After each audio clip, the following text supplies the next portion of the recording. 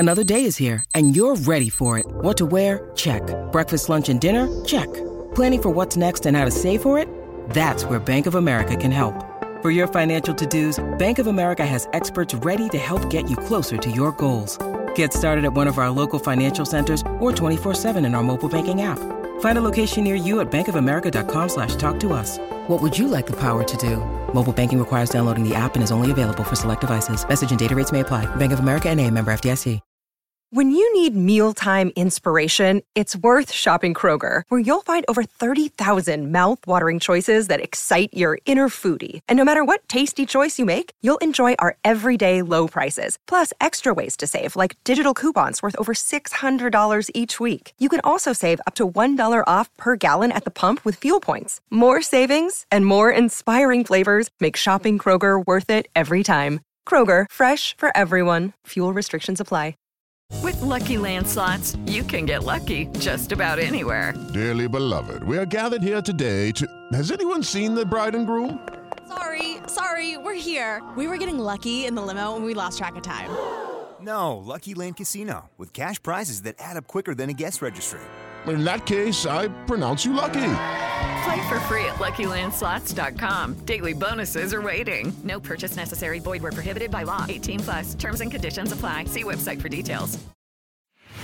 The only daily Premier League podcast. This is Football Social Daily. Off we go again, kicking off another week on Football Social Daily with daily updates on everything Premier League. And we're straight into an international break as well. 2 weeks without any Premier League football, which will seem like a lifetime given how the games have fallen lately. But we'll be making sure you're on top of the latest news as it does happen, as well as England's World Cup qualifiers against the mighty San Marino, the giant Albania, and Poland as well. We've got Marley Anderson on the podcast this morning with me. How you doing, Marley? Hello, guys. Yep, very much glad there's an international break because it means I don't have to watch Newcastle for 2 weeks. So, yeah, bring it on. Bring it on. Saving grace. And alongside Marley, we've got Niall as well. How you doing, Niall? Hi, guys. Yeah, very good, thank you. I'm Jim Salverson, and on today's podcast, we're going to be talking Tottenham. Spurs turned around their recent embarrassment with a win over Aston Villa last night. But centre of the show, as always, was Jose Mourinho and his post-match comments. We'll unpick them a little bit later. Plus, we'll be looking back at our heroes and villains from the weekend. Who are you going to pick from the last few days? And how can Marley criticise Steve Bruce in a slightly different way to he normally does on a Monday? That is coming up very... I'm sure you will. You're a very talented man. But there are a couple of brilliant podcasts available from... There are a couple of brilliant podcasts available from this weekend just gone if you want to go and get them. On Sunday, Fergal, Rob and Jay unpicked the weekend's action on the review show for Football Social Daily. And on Saturday, there was a really interesting and eye-opening chat about the trials of women who work within the game of football, the stuff they face every day, with Michelle Owen, and Niall was on that podcast as well. And it prompted a review we've had in from Not a Karen on Apple Podcasts as well, who says, "Thanks so much for your discussion about Sarah Everard and the difficulties women face on a daily basis. I was so heartened that you have used your platform that reaches so many men and women to educate and advocate for women's safety and equality. Truly, thank you." So I thought that I'd read that out because it was a really nice comment from Not a Karen. So thank you for leaving that review. And also, if you want to leave a review, you can do via Apple Podcasts or via Spotify or however you listen to podcasts, you can do that and you might get a shout out on the show as well. They don't all have to be as heartfelt and serious as that one, by the way. You can take the if you like, but it was nice to hear that one as a response to Saturday's show, and you can go back in the timeline, listen to that, and if you haven't subscribed yet to this podcast, make sure you do subscribe or follow so you never miss a show. But let's kick on with the very final game from the weekend's action. It was Aston Villa 0, it was Tottenham 2, following on from Tottenham's embarrassment in the Europa League, losing 3-0 and getting dumped out of that competition. How important was this win to get this under his belt after the weekend's disappointment, or the week's disappointment in Europe? How important was it for Jose Mourinho to get a win here, Niall? Pretty important, I think, especially considering how he acted after the game in his post-match interview in Croatia. He just looked on the floor, and we discussed this as well over the weekend about how, you know, in years gone by, Mourinho had such a an uncrackable demeanour, didn't he? He was always so confident and bullish in his press conferences. They used to call him Mr. Motivator when he was at Chelsea because of his way of he wore picking up spandex players all the time. Yeah. Dago spandex. His way of being able to, get the players up for things and keep them going and ticking over game after game after game at that high performance level. But I've never seen him so broken as I did after the game against Dinamo Zagreb. And, he did say, in all fairness to him, listen, it's my team.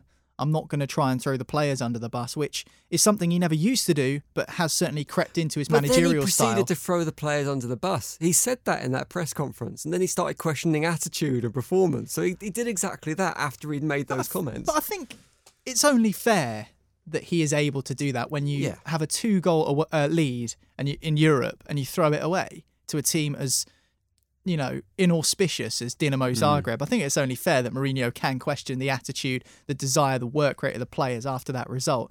But I was questioning, how does Mourinho scrape Tottenham as a club off the ground and get them to go again? Because going to Aston Villa, where's the cliche bell, isn't an easy place to go, obviously when it's full, but they've had a good season and it's just one of those teams where you don't really want to face. I mean, if it was Sheffield United up next, I think Tottenham would have felt slightly better about what happened midweek. But Villa's not the sort of game you want to face when you've had a really difficult 2 games. So the 3 games they've had this week, a loss to Arsenal, dumped out of the Europa League, and then going to Villa. But they got the job done, and I think it was an important win for Jose because, the questions are already being asked of him and his ability to win trophies and his ability to take Tottenham forward and progress them as a football club in the Premier League. So yeah, I think it was vital. I think it was absolutely vital that they managed to get something at least, because you don't want a rot to set in, because that can really spell disaster. The reaction to the loss in the Europa League was pretty poisonous amongst Tottenham fans, Marley. Do you think if Aston Villa had done a job over Spurs this weekend, do you think that could have been an early exit for Mourinho? No, not this quickly.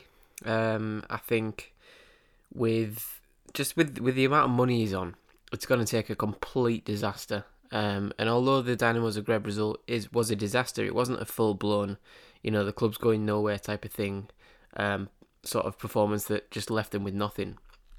They've still got the League Cup final. I would say if they manage to win that League Cup final, it's not even been that bad a season for Spurs, because they haven't won a trophy in that long. 13, 14 years now.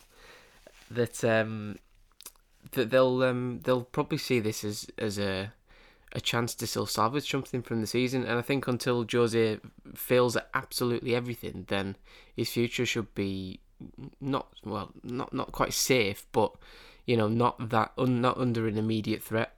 So like a loss to Aston Villa, for example, if they'd have managed to lose that yesterday, it still isn't the end of the world, because Villa, as we've just said, quite a good team. I know they didn't have Grealish, so you should always beat them when they don't have Grealish, but that's the level of club they are. It's not really a massive embarrassment. Like if Niall had said then, Sheffield United, if it had been a Sheffield United and they'd turned up and beat them with no manager and practically already relegated, then that would have been another disaster. But as it is, the Zagreb result is one result. Yes, it was disappointing, but you've got to bounce back from that, and I think they did enough last night to sort of start to reset the balance a little bit. But as we know with Spurs, they could do anything any week. They could go and hammer anyone. They could go and get beat by anyone. So it's about that consistency and that way of performing now to the end of the season, to prove that Mourinho's still got his players on board, and to prove that he's not doing what he did at Man United, which was basically just spread negativity around the club. And hopefully he can do that, because Spurs need him to, because it's going to cost them 30 million to get rid of him. It's easy to forget that Spurs are still, as you say, in the League Cup final. They're still 5th in the Premier League, so it's not like it's a crisis at the club yet. As for Aston Villa, is it just that they haven't got Grealish, Niall, that's caused them to dip in form late? Because they seem to lack a little bit of spark. They seem to lack a little bit of cutting edge. They didn't get a shot on target until around the hour mark against Spurs last night. Is it purely just down to Jack Grealish? And if it is, surely they need to address that, because you can't be a one-man team in the Premier League. Absolutely. They definitely need to address it. And it's something we discussed on the preview show over the course of the weekend with Michelle, who's an Aston Villa fan, and I said, Aston Villa are in dangerous territory here of becoming Crystal Palace and how much they rely on Wilfried Zaha. And, you know, the narrative around Crystal Palace is they're good with Zaha or better with Zaha and they're useless without him. And I think only in recent weeks have they managed to finally win a game without Wilfried Zaha in their team. They had a wretched run when he was out of the side. And, you know, you talk about the word talisman, which gets thrown around a lot and has been in the Premier League this season. You know, you're talking about Jack Grealish, who's Villa's talisman. You're talking about Wilfried Zaha, Crystal Palace's. Arguably Bruno Fernandes is Manchester United's. You know, players do have extra importance and extra value to certain teams. But it's like a house of cards with some of these clubs. You know, you take Zaha out of Crystal Palace and the house collapses. Aston Villa, not quite as severe as that. But certainly it's getting that way, isn't it? That when Jack Grealish isn't in the side, the talking points are all, well, how are they going to do without him? It doesn't feel like that should be the case, though, does it? When you look at that Aston Villa team, there's good players in that Aston Villa team. Even like Ross Barkley in midfield, who you'd think was kind of would be able to step into that Grealish role and become the playmaker. They've got good enough players to be able to address the issue, Jim, better than Crystal Palace have got. And I think that that's a concern for Dean Smith. I think he said after the game that, you know, they need to find a way to cope without him because inevitably, you know, let's just say Grealish does stay at Aston Villa for seasons to come, they're going to have pockets of the season where he's not going to be available. The amount he gets fouled in the Premier League, there's a chance or a higher percentage that he's going to get injured at some point. And so they're going to have to figure out a way of playing without Jack Grealish. Now, whether that's a change of system, more work on the training ground, someone else stepping up to the plate. I mean, they've got players who can do it. You mentioned Barkley. Traore is one of their signings who's looked okay this season in flashes. I still think there's more to come from him. They do have players capable of being able to grab a game. I mean, John McGinn is a great player, I think, as well in the Premier League, an absolute workhorse, and he's shown his value over the last 2 seasons. But certainly Grealish is the glue. He's the man that ties everything together. He's the catalyst. Everything good goes through Grealish. You know, that's the saying that people keep coming up with.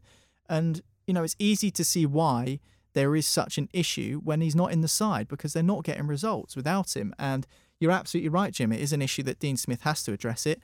How he does so, I'm not sure. That's why he's the manager and I'm not. But certainly there is a problem there. And if they let it rumble on, it could become a bit of a subplot, which is bigger than the kind of narrative of the game itself, like what's happened to Crystal Palace. And I don't think a club like Aston Villa will want that to be happening to them. So, yeah, they do need to find a solution to that and find one fast. Almost becomes a burden, doesn't it? It's kind of like... it's like Solskjaer lost the quarter-final to Leicester, didn't he, in the FA Cup? But every time Manchester United get to the latter stages of a cup competition, the subplot is not can Manchester United reach the final, it's will Ole Gunnar Solskjaer lose another semi-final. It's almost like a self-fulfilling prophecy. Exactly. So they've kind of got an issue there that they definitely need to address because before too long, it will become bigger than the games that they're playing themselves, the fact that Jack Grealish isn't available for them. It was 2-0 on the night. First goal was a brilliant bit of interplay between Lucas Moura and Harry Kane, which resulted in a tap-in for Carlo Vinicius, whose real name is Alves Moraes, which I didn't know that was his real name. I don't understand what's going on there. How those Brazilians, How's he got 2? I mean, he's got 4 names, not rather than just 2 names. It's crazy. Second goal was a penalty. What did you make of the penalty shout, Marley? Because it was an interesting one. Harry Kane seemed to step over the ball, almost lose control of it, but Matty Cash crashed into him and gave away the penalty. Was it a fair call? Was it just clever from Harry Kane to kind of step over the ball and almost draw the foul a little bit? I like how you nearly called him Matty Crash there because it would have gone into his summed up his tackle quite well. But no, I watched it last night and I thought it was not a penalty. I thought, look, Kane is very clever. He knows when contact's coming. He knows that the defender's gone to ground and therefore he can't move. He can't move his legs out the way, for example, because his body's already on the floor. So he's likely not looking at the ball. He's probably expecting it to come in, and he's in his position. So Kane thinks, okay, well, I'm gonna put my leg across there so the contact comes when he slides because he can't stop himself. It's not so much about the contact for me. It's the fact that Kane leaves the ball. Kane's got control of that ball. He's got the chance to put it in, and he actively ignores the ball to initiate the contact.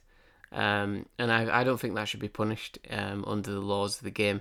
And then you look at the guy in the black in the middle, and it's Mike Dean, and you just know that he's definitely going to give the penalty for that because he's doesn't need any excuse, any second invitation to give a penalty.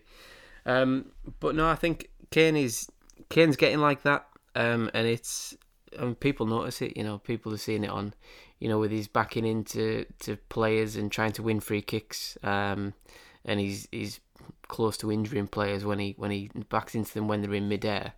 And I think this is just another one of his little tricks, because for me, you should never get punished if the attacker actively doesn't kick the ball. Like he chooses not to put that cross in or trap the ball before it goes out of play. It's sliding, it's within his reach, but instead he goes, no, I'm going to leave that and I'm going to put my right foot out, and Cash is going to slide into it because he's already started sliding, and he takes the penalty and the referee buys it. So I don't think it's a penalty. Niall's shaking his head here. I can kind of see both points here, because one of my pet hates in football is when players play for the foul or play for the penalty instead of going for goal when they could maintain possession or they could have a pop-up. So I can kind of see where you're coming from, Marley, but I want to hear Niall's side of this as well. I'm baffled how Marley doesn't think that's a penalty. He slides in and he fouls him. It's not a penalty. It's not a penalty. He makes contact with him inside the box and fouls him. How can it not be a penalty? Because he's lost control of the ball. I don't think that makes a difference. If you went and punched someone in the face and you don't have control of the ball, it's a foul. So why does that make any difference? You've slid in and you've made contact with the player in the box. It's a penalty. Now, I understand what you're saying about Kane losing control of the ball. And then I guess the question mark would be, if he's tried to dupe the referee, does he deserve a yellow card for simulation? But it's not simulation, is it? It's not a dive because there's contact. So I mean, I can see where you're both coming from, the kind of both sides of the story thing. But for me, that's a penalty. I've got it in front of me now. I keep watching it over and over again, and I understand Kane steps over the ball, but Cash slides inside the penalty area when he doesn't need to slide in. Kane's not really going anywhere. He's going towards the dead ball line. He's never really going to get a shot off from that angle. And I just think that he gives Mike Dean a decision to make. And, kind of building off the back of Marley's point about you see the man in black and you see that it's Mike Dean. If there's one referee you don't want to give a decision to make, it's him. So why are you sliding in the penalty area? Your side's already a goal behind. I can understand that he's a defender and he's probably trying to get a block in to stop the cross into the penalty area. But the pitches now, they're obviously slippery because they're watered before the game by the sprinklers and stuff like that. But he's gone sliding in and he's fouled him in the penalty area. I think it's what people would call nowadays, I hate this term, by the way, cute. I hate that. I don't understand where that term's even come from. But to be honest, I do understand what Marley's saying about Harry Kane and kind of stepping up his game in terms of the dark arts. And I don't know whether that's a coincidence that we seem to have noticed it more since Jose Mourinho's come into Tottenham. I think there was a moment in the Amazon documentary, I can't quite remember directly the quote, but he said, you need to be more. Yeah. And maybe there's a bit of an element of that with Harry Kane. What I will say is Mohamed Salah does similar things. I think Mohamed Salah is probably more of a culprit for throwing himself to the ground easily than Harry Kane is.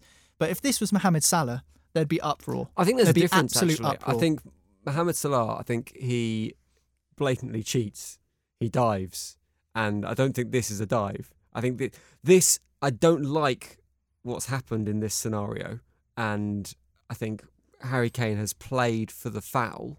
That's completely what's happened. But at the same time, he has taken contact and it is within the laws of the game. Whereas I think and I'm not saying Harry Kane is immune to doing this, but I think on a weekly basis we see Mo Salah and other players as well, it's not him alone, throwing themselves to the ground in order to con the referee, which is cheating. There's a subtle difference. Yeah. I mean, I'm watching it now.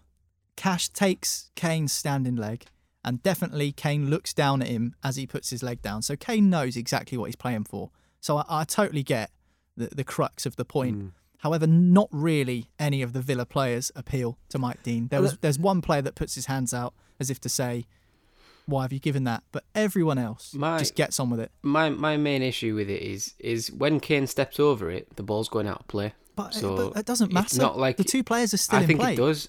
I think it does. I think there's no danger because he misses the ball, so he's going out of play. He's not going anywhere. That's why he's bought it for me. That's why I think Cash is trying to block the thing. I don't even think it's a tackle. I don't even think he's trying to slide the ball out of him. He's trying to block it. And I think inadvertent things like that I don't think should be punished because there was no danger. It's the same, similar with Lacazette last week. I thought Lacazette and Sanchez, I didn't think that was a penalty because Lacazette had the opportunity to score. He had the first dibs at the ball. He had the ball was there to be kicked. He just shanked it, and his follow through landed in Sanchez's leg, and it was a penalty because then there was contact, and under the laws of it, there's contact and it's a penalty. But I don't think it should be. I don't think that one should have been given, and I think there was no danger when Kane steps over the ball. It's running out of play because it's about an inch from the byline, so I don't think it's there's any danger.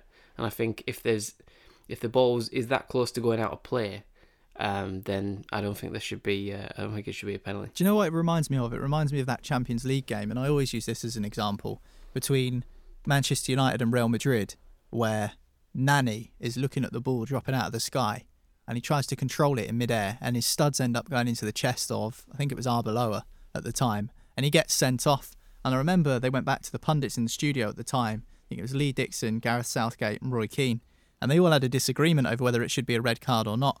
And although Nani was looking at the ball and he didn't mean to endanger an opponent, he does kick Arbeloa square in the middle of the chest and probably should have been sent off for dangerous play. Now, it was an accident, but it's still dangerous play.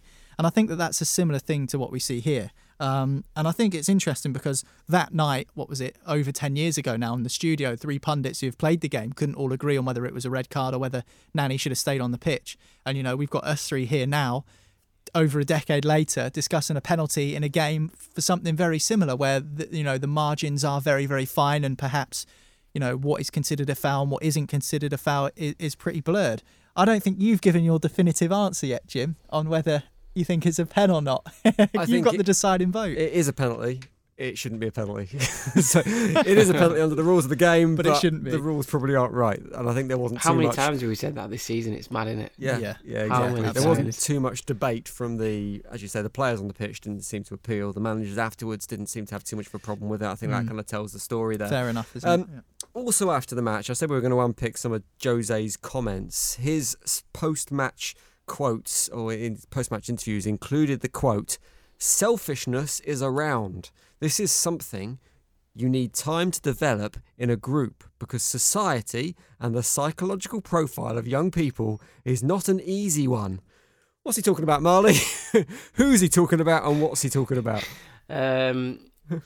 Every interview, isn't it, with Mourinho, there's an ulterior motive. It should come with honest subtitles, his interviews, because, he's always talking about something else when he's talking about one thing. I think last night he mentioned about the kids that are living a dream, being on the bench and stuff, and he's clearly not happy with the attitude of his squad. And in fairness, I think he's got a point in a lot of cases because, the problems that come from Spurs this season have been down to just bit too casual, a bit too overlooking things, bit of complacency coming in, and I think he's got a lot of individuals in that team, in that squad, and I think he's saying these lads like Dane Scarlett on the bench. I think he's been at Spurs since he was like 8 or something, and he knows what it is to play for Spurs. It's his literal dream to play for Spurs. I think he got on in the FA Cup.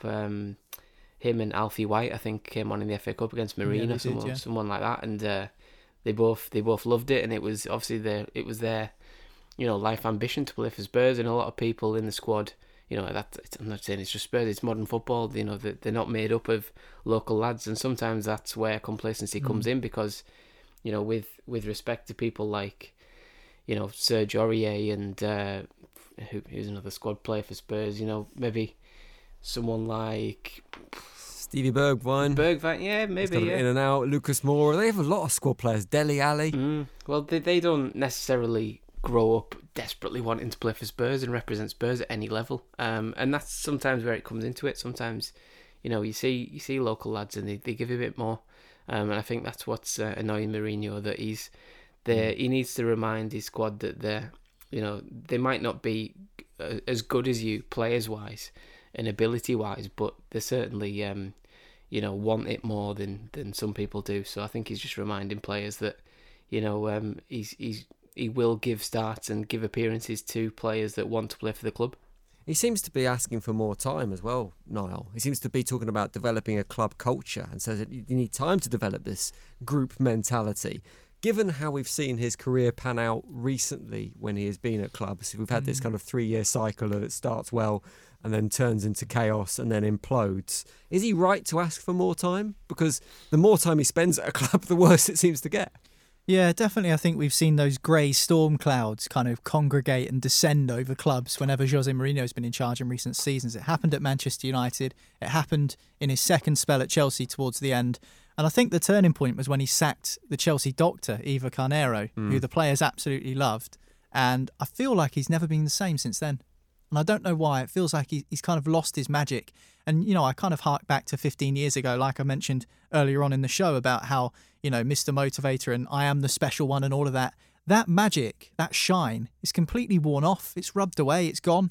That, you know, almost undefeatable attitude of Jose Mourinho has disappeared. And I think that not the novelty, it's the wrong word. I think the aura around Jose Mourinho has gone. He's still a massive name in the game. He's still one of the greatest managers of the last 20 years of football, no doubt about it. He is one of the Premier League's best managers, no doubt about it. But I do feel that aura, that demeanour, that kind of touch of magic that he had in the early days has gone.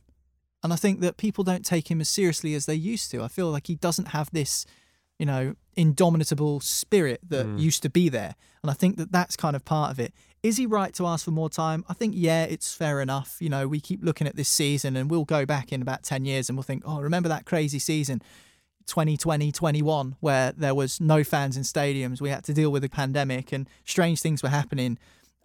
It's been a weird season and people say, well, that's no excuse. But I think it's fair enough to suggest that for all Mourinho's been through and all the experiences he's had in his football career, he would never have seen anything like this. You know, a whole season played behind closed doors. And that's the same for every club. I think it's fair enough that he can probably ask for a bit more time. Also, it's only his first full season in charge, and it's still not over yet. And as Marley rightly pointed out earlier, you know, he could still walk away from this season with a trophy. Spurs' first trophy since 2008. He could still walk away from this season having qualified for the Champions League. So you do think back to what was kind of outlined for Spurs at the start of the season, which was almost certainly finish in the top four and win a trophy. He's still on course to do that. And if they pull the trigger on him now, which I don't think they will for, again, the reasons Marley said about the payoff being too large, and I think we know what Daniel Levy's like. He likes to squeeze every last drop of juice out of his investments. So certainly I feel that Mourinho will be around for a while. In terms of building a legacy and stuff like that, the only way you can build a legacy is by being successful. And at the moment, Spurs haven't been successful under him. When they win a trophy under him, I think he'll always have that. He can always have that leverage against the club to say, I won you your first trophy in nearly 15 years. Show me a bit more respect. And that's one thing Mourinho hates, is being disrespected. It will be really interesting to see how Spurs fans feel about Jose Mourinho if he does get them that trophy, because they all talk about the sacrifices that have been made in terms of playing style. And in order to make those sacrifices, you need to have that reward. And is the trophy going to be enough? Is the League Cup going to be enough of a prize to balance out a year of terrible football? I don't think it will, because I think that, sadly, for some reason in the last 5 or 6 years, the FA Cup, the League Cup and the Europa League have all been considered inferior trophies. And they've all kind of been degraded in their own way. Now, the League Cup is still a great trophy to win, in my opinion. I think there are plenty of clubs out there that haven't won a major trophy in a long, long time that would be very happy to lift the League Cup at Wembley at the end of February, obviously in April now. But I think that that's what's going to happen. If Mourinho does win the League Cup and beats Manchester City, all people will say is, yeah, but it's only the League Cup. And that will be degraded. That achievement will be degraded, because it seems like that's the case, and that has been the case for some of the lesser trophies, in inverted commas, in recent years. People say the same thing about the FA Cup. The FA Cup is an unbelievable competition. It's an amazing trophy. It's the oldest cup competition in the world. But for some reason, if you don't win the Premier League or the Champions League, your achievements are, you know, not as good or not up to the standard, which I find absolute nonsense personally. So I think that there will be an element of that, regardless of what Mourinho does. Unless he wins them a Champions League or a Premier League, people are always going to say, oh yeah, well, it's not as good as the other trophies. Even the Europa League, I know they're out now, but that trophy, it is the secondary UEFA competition. But still, it's a great achievement to go on and win it. So I think you're right, Jim. I think that he can't win, really. Even if he does win and lifts a trophy, I still think people will say, well, it's only the League Cup. You know, Spurs should be doing better than that in 15 years. But, you know, you can only win what finals you're in. and Tottenham are only in one. I think we should probably preclude Jose Mourinho from our heroes and villains section that's coming up next. We've already hammered him enough, but that is exactly what we're going to do next. We're going to take a look back at the weekend's action, pick our saints and sinners from the last few days. That is coming up next on Football Social Daily. Football Social Daily. Subscribe to the podcast now so you never miss an episode. Listen to the latest Premier League news, updates and match reports now. Just ask Open Sport Social. Welcome back to Football Social Daily. Let's look back at the weekend with our heroes and villains from the last few days of football. Should we start with heroes today? Let's start with a positive. Who wants to go first? Niall, do you want to go first with your hero? I'll go first, but I think it might make Marley's afternoon a little bit worse if I go first. So I don't know whether this would... I've already had a bad morning. I've just dropped half a custard cream in my cup of tea, so I'm fuming. Custard cream before 11 o'clock? Wow. You know how to live, yeah. Marley. I do not play by any rules. He said he had a bad weekend. Well, I've got a feeling we might be able to combine your hero with Marley's villain then in that case. I think so you're let's have a crack right. at this one. Go on, who's your hero? My hero is Leandro Trossard from Brighton for his performance against Newcastle United. A goal and an assist. A player who has certainly looked impressive, I think, since he arrived at Brighton. And although he's had problems with injury, he's been out of the side, in and out of the side. I think that when he does play, Brighton are a better side. And he got man of the match, or at least he was voted man of the match on the Premier League website. I'd be surprised if he wasn't the official man of the match, however that gets determined these days. But an assist and a goal, as I say. Great time to score as well, right at the end of the first half. That would have really off Newcastle fans. Even though it did look like Brighton were kind of in control of the game, I think, for the majority, if not all of it. To go into half-time 0-0, you've got a totally different team talk if you're Steve Bruce. Well, maybe not. I don't know how he works. But if you're going in 1-0 down, it's a different team talk, isn't it? Bold of you to suggest he knows what to say at the best. But you see what I'm getting at. 0-0, you have something different to say in your head than you do when you're 1-0 down. And likewise for Graham Potter, who'll certainly have plenty of plaudits for the way that he kind of engineered that 3-0 victory. But we've been speaking about how Brighton have not been able to get the job done in front of goal. And, they've created all these chances. They haven't been able to finish them. They'll be pleased as well, Brighton, that Danny Welbeck and Neil Maupay, two strikers, both scored in the 3-0 wins. So I think that they can be really happy with how they performed. Veltman with an assist, who was kind of tipped as a really good sign-in by us on the podcast. We were quite surprised that I think they picked him up from Ajax, didn't they? So, good sign-in there. Pascal Gross is a good player in the Premier League. I think he's steady. I think he's reliable. And again, he chipped in with an assist. But Trossard, I felt, was the one that kind of stood out in terms of every time he got the ball, it felt like Brighton were more likely to find the back of the net. And, you never know with Brighton, because we've said all season that the reason they're down there fighting for their lives is because they can't finish their chances off. But, Leandro Trossard, I don't want to say open the floodgates, but, if you think 45 minutes, between 45 and 70 minutes was when Brighton scored all three of their goals. And I think that, it was that quick blitz in about 20 minutes that they got the job done. So yeah, Trossard for me is the hero. I just think because he was the standout performer of the weekend. Of course, there's only 3 Premier League games, but for me, I thought he was the best of the bunch. Not scored many goals, Trossard, not scored many goals, Brighton, but you do get the impression when you watch them that they just need that little bit of cutting edge, that they can create. They do have these chances, but they just can't quite convert them at times. Danny Welbeck's, that was his 3rd goal of the season. Trossard, it was his 4th. So neither you'd term goal machines this season in any shape of the imagination. Your villain, Marley, I'm taking a punt that it ties in with that result. Yes, it does. Of course it does. But I don't even know what to say anymore. Is it Steve Bruce? I mean, it's all Steve Bruce. I mean, that goes without saying. It's been Steve Bruce for the last 6 weeks. Yeah. Do you know what? Even the weeks it hasn't been Steve Bruce, I've wanted it to be Steve Bruce. But I just think, people will be getting bored now of me just going, Bruce is a cabbage, blah blah blah. But no, of course it is. I mean, we got. I fancied you to win. I fancied you to win that game. I've got to say, I thought that was going to be 3 points because of Brighton's problems goal scoring. I thought you'd have enough. Do you know what? I had some like a slither of optimism going before the match, and Newcastle were 5-1 to win that match. I think we drifted to something like 17-2 or something before the game. And So I thought, sod it, if we win, I'll stick a £5 on it and I'll win, 30, 35 quid or whatever it is. And that went tits up like straight away. Like as soon as the game kicked off, I knew I'd lost that £5.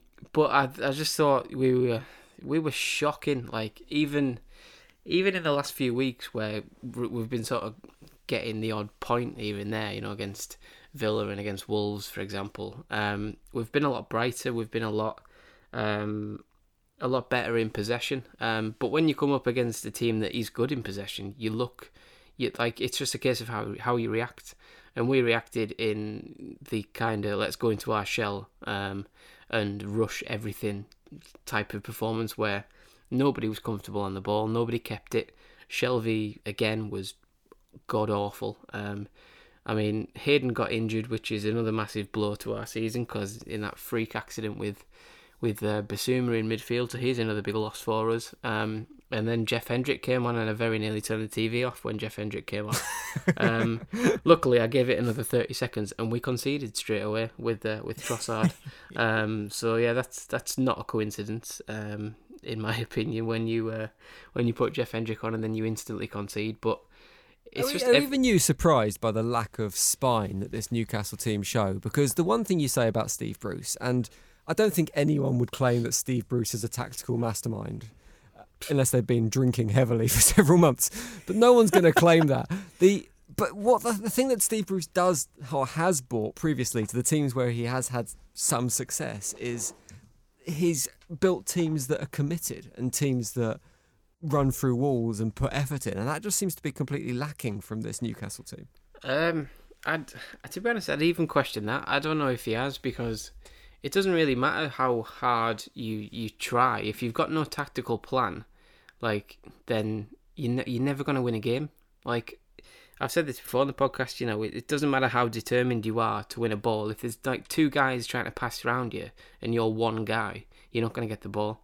So that's where you need tactics. And he hasn't got tactics at all. He doesn't know what to do. He doesn't have a clue about how to set up a team to even try and go and win a game. I think the only half chance we had was when Fraser hit the post, and that was one of 3 shots in the entire game. And people can sit and say, "Oh, Brighton are a decent team. They're good in possession." The fact is, they're the 16th best team in the Premier League. They're the 5th worst team in the Premier League, and we, up until going into the game, we're the 4th worst team in the Premier League. So you shouldn't be getting absolutely battered from pillar to post by Brighton. With respect to Brighton, I know they could pass. I know that a lot of people say they're better than their league position, but the reality is they've been 15th last season. They were 15th the year before. They're probably going to end up 15th this season, possibly 16th.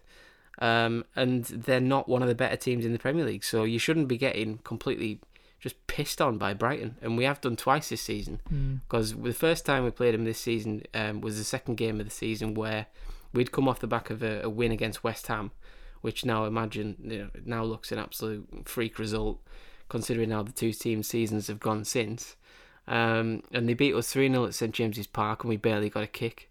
And it was like, okay, right, we've been handsomely beaten there. So can we learn from that, and can we implement a game plan to try and stop them a little bit more and be a bit more solid? And one of the most goal-shy teams in the Premier League have managed to stick 3 past us. Even Danny Welbeck scored without pulling a hamstring. And he's managed to score, and 3-0, and it's not even close. It makes that the goal difference even worse, and just leaves us bang in trouble. And it's all squarely on Steve Bruce. Well, you've had a rant about your team. I'm going to have a quick rant about mine, because my villain from the weekend is David Moyes, and I feel a little bit harsh doing this given what David Moyes has achieved this season. And I could easily blame John Moss for West Ham shipping 3 goals to Arsenal despite being 3-0 up early on in the game, but I'm going to put the criticism at David Moyes' door, because I think he has done a great job this season, but his tendency to be a little conservative at times, I think, has potentially cost us results. And you can't moan too much about where we have dropped points against the likes of Liverpool, but when he could have maybe gone for it and attacked clubs when they have their backs to the wall, and he hasn't done it. And I think that was kind of the case against Arsenal at the weekend last night, was that Arsenal were down and out, conceding 3 goals that quickly. They looked defeated, But instead of going for the jugular, instead of continuing to attack and play in the same way and pressing forward, West Ham sat back, invited pressure, and Arsenal took full advantage. And I think that blame has got to go to David Moyes. Yeah, I think so. This is something I said as well at the weekend and a couple of weeks ago, particularly after the loss to Manchester United. He is negative when it comes to playing against the big six sides. Conservative. Yeah, and why? Why does he need to be that way? I mean, West Ham have been better than Arsenal all season. But what I don't get is the game didn't start in that fashion. He didn't start in a conservative, negative fashion. They started by pressing. And invited pressure towards the end. Yeah, and then when they got the 3-0, they were like, right, that's it, job done. Let's sit back, let's protect the lead. Yeah, it seems like a weird choice. Old Jonathan Van Tam wasn't too happy that his being 3-0 up against coronavirus analogy has been completely blown out the water by West Ham conceding 3 to Arsenal. Yeah, no, I totally see your point, to be honest. And I think that this is an interesting one because nowadays with, the social media landscape and everything like that, it ties into what Marley was saying about Steve Bruce as well.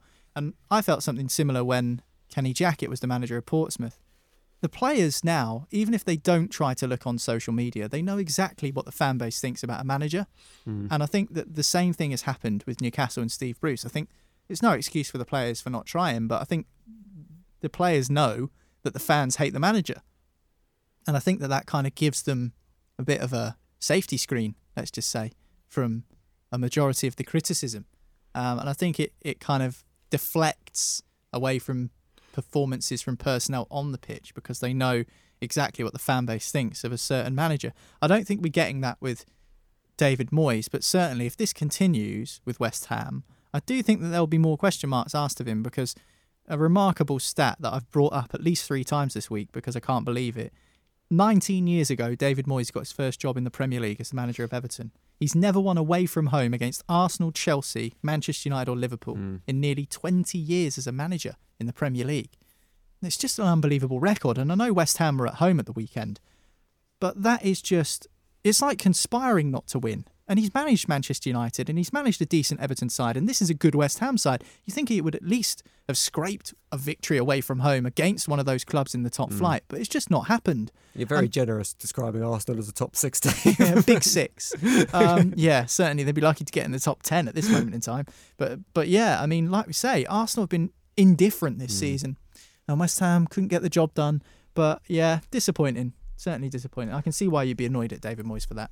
I'm also very annoyed at the press at the moment because there seems to be these constant conversations about the race for 4th place in the Premier League, and West Ham aren't part of that conversation. It's like Tottenham or Chelsea are going to get it, but it's not called West going Ham. Under the radar, we're Jim. in 5th. It's weird. Right, we're going to rattle very quickly through the last heroes and villains we've got to go. Hero of the weekend for me, Brendan Rodgers and Leicester City as a whole, because I think they're sitting 3rd in the Premier League at the moment, and they just don't get the credit they deserve. Season after season, they kind of fly under the radar a little bit. And even if we look at them winning the Premier League a few years back now as being a freak incident, they've used that and they've built really well, and they're now a regular top 6 club.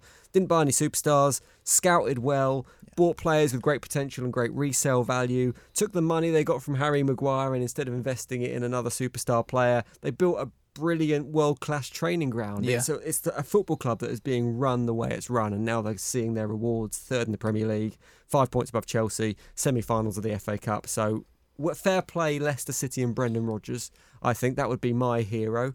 Who is your villain, Noel? From the same game, but from a Manchester United perspective, unfortunately for him, my villain for this week is Fred, who just had a bad game, didn't he, for United against Leicester in the FA Cup.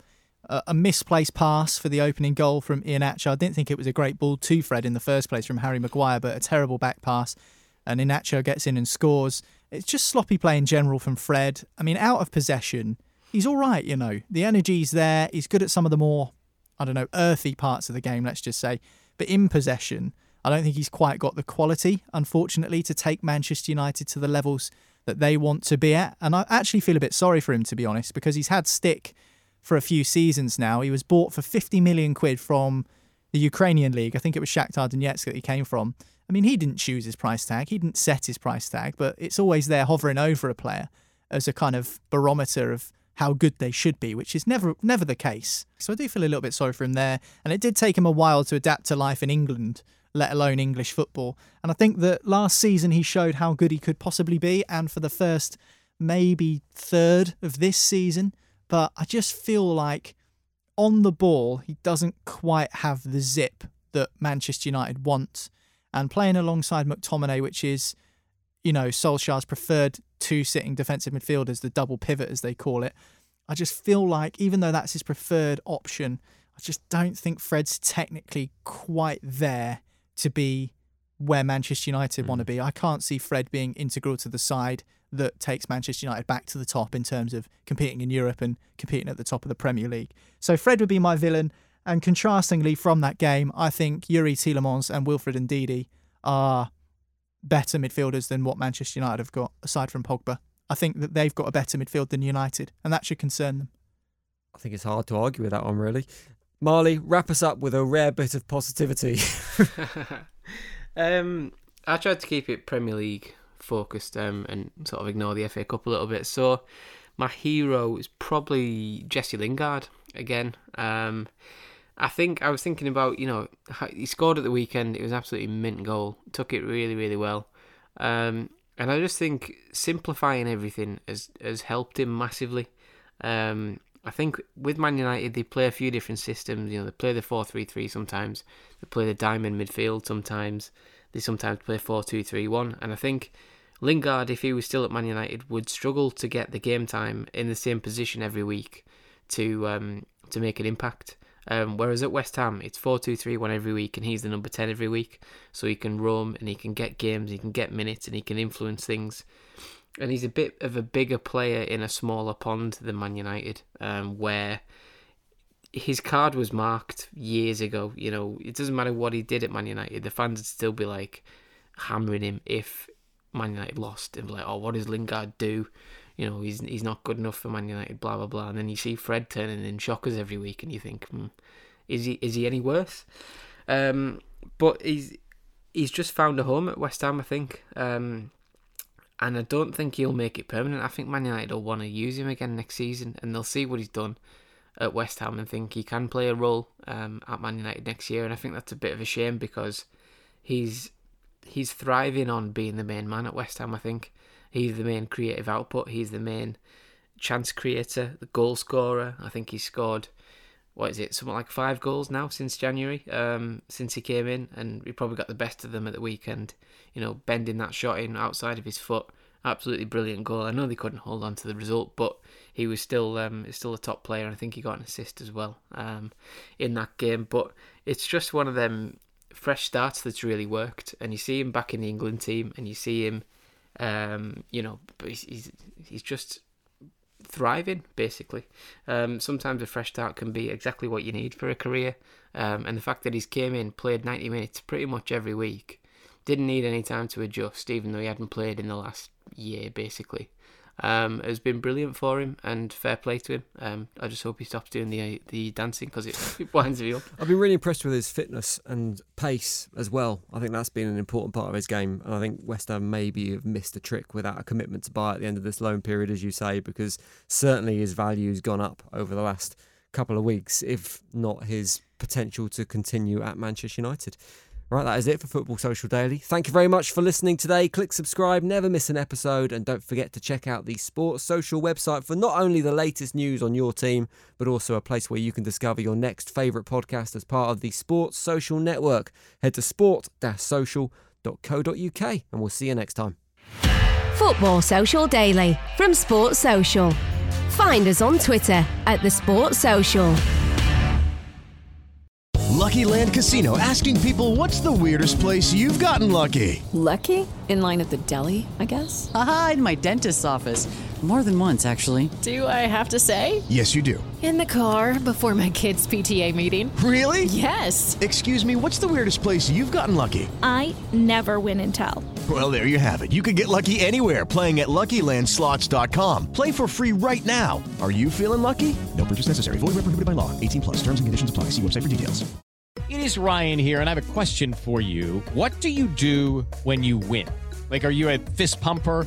A woo-hooer, a hand clapper, a high-fiver. I kind of like the high-five, but if you want to hone in on those winning moves, check out Chumba Casino. At ChumbaCasino.com, choose from hundreds of social casino-style games for your chance to redeem serious cash prizes. There are new game releases weekly, plus free daily bonuses. So don't wait. Start having the most fun ever at ChumbaCasino.com. No purchase necessary. VGW. Void where prohibited by law. See terms and conditions. 18+.